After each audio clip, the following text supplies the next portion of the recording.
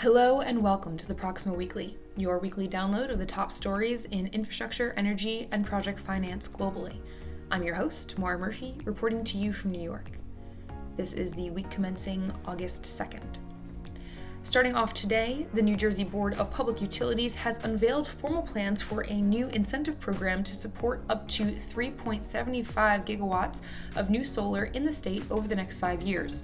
The current Solar Renewable Energy Certificate scheme will be replaced by the successor Solar Incentive Program late next month. The new program is divided into the administratively determined incentive and the competitive solar incentive. ADI will provide a fixed incentive payment for net meter residential and C&I solar projects of up to 5 megawatts. Incentives will vary depending on project size and type, but will be guaranteed for 15 years. CSI will be based on competitive solicitation process targeted at net metered C&I projects over 5 megawatts, with first tender expected to launch in H1 of 2022. Stakeholder engagement will shape the process through the remainder of this year. One New Jersey Solar Renewable Energy Certificate 2, or an NJSREC 2, will be allocated for each megawatt hour of power generated by each project. An additional top-up payment of $20 per megawatt hour will be awarded to projects operated by public entities such as schools and public colleges. A temporary incentive will also be available for projects built on contaminated land. Now, the meat of our stories today are focused in Latin America. First up in Mexico, I2 Capital, through its ISQ Global Infrastructure Fund 3 and ISQ Growth Markets Infrastructure Fund, has signed an agreement to acquire Mexico's largest data center operator, KIO Networks. The company operates a network of 11 core data center campuses and 11 edge facilities with over 20 megawatts of installed operational capacity. It has strong regional presence in Central America and in the Caribbean with significant expansion potential.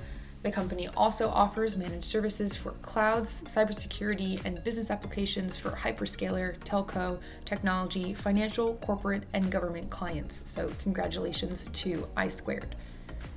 Also in Mexico this week, the International Finance Corporation and Banco Sabadell have closed a $44.1 million financing agreement with renewable and sustainable energy group X-Elio to build a photovoltaic plant. The funding will be used for the construction, operation, and management of the Perote 2 solar photovoltaic plant with a capacity of 119 megawatts located in the municipality of Perote in the state of Veracruz. This project will help reduce emissions equivalent to 4 million tons of carbon dioxide into the atmosphere over the next 35 years.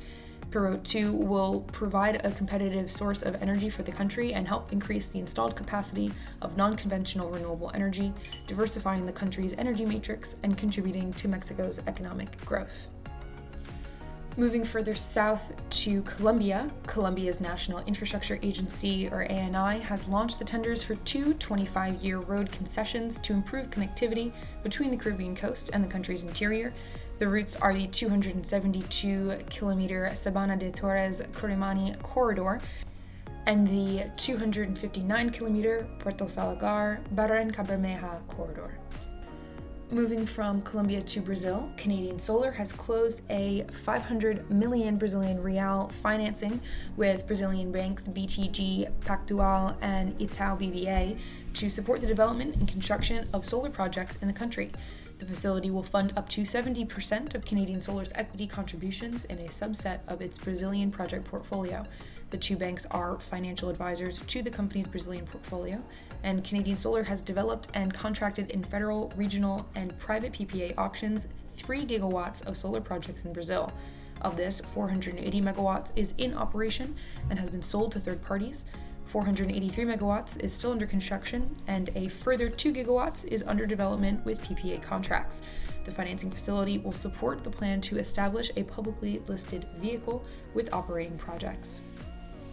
And our last story for today is on the other side of the world from Brazil, but is an exciting deal for this European country. So sponsors of the Kakava Bypass Project Road in Latvia, it's the Kakava ABT Consortium comprising of Infrafund TIIC2, SCA SICAR at 80%, ACB, and Binders CBF SIA They signed a 20-year, €61.1 million co-financing with the Nordic Investment Bank, EIB, and Luminor Bank to back the scheme.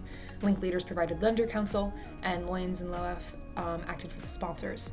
Now, this project is the first major P3 project in the country. It comprises a 23-year availability-based DBFM concession for a 17.5 kilometer stretch of road bypassing the town of Kävlinge, of which 14.4 kilometers will be newly built and 3.1 kilometers of existing road. And construction of the Kävlinge bypass will improve traffic flow in and out of Riga towards Lithuania and the rest of Europe, and construction works are planned to start in Q4 of 2021 and should be completed by October of 2023. The public partner in this project is the State Ministry of Transport, on whose behalf the project has been negotiated and will be implemented by Latvijas Valsts Ceļi. And that's all of our updates for this week. If you are interested in hearing any more about the details of these stories today, or any of our other stories, then please do visit us at proximoinfo.com. Thanks so much. See you next week.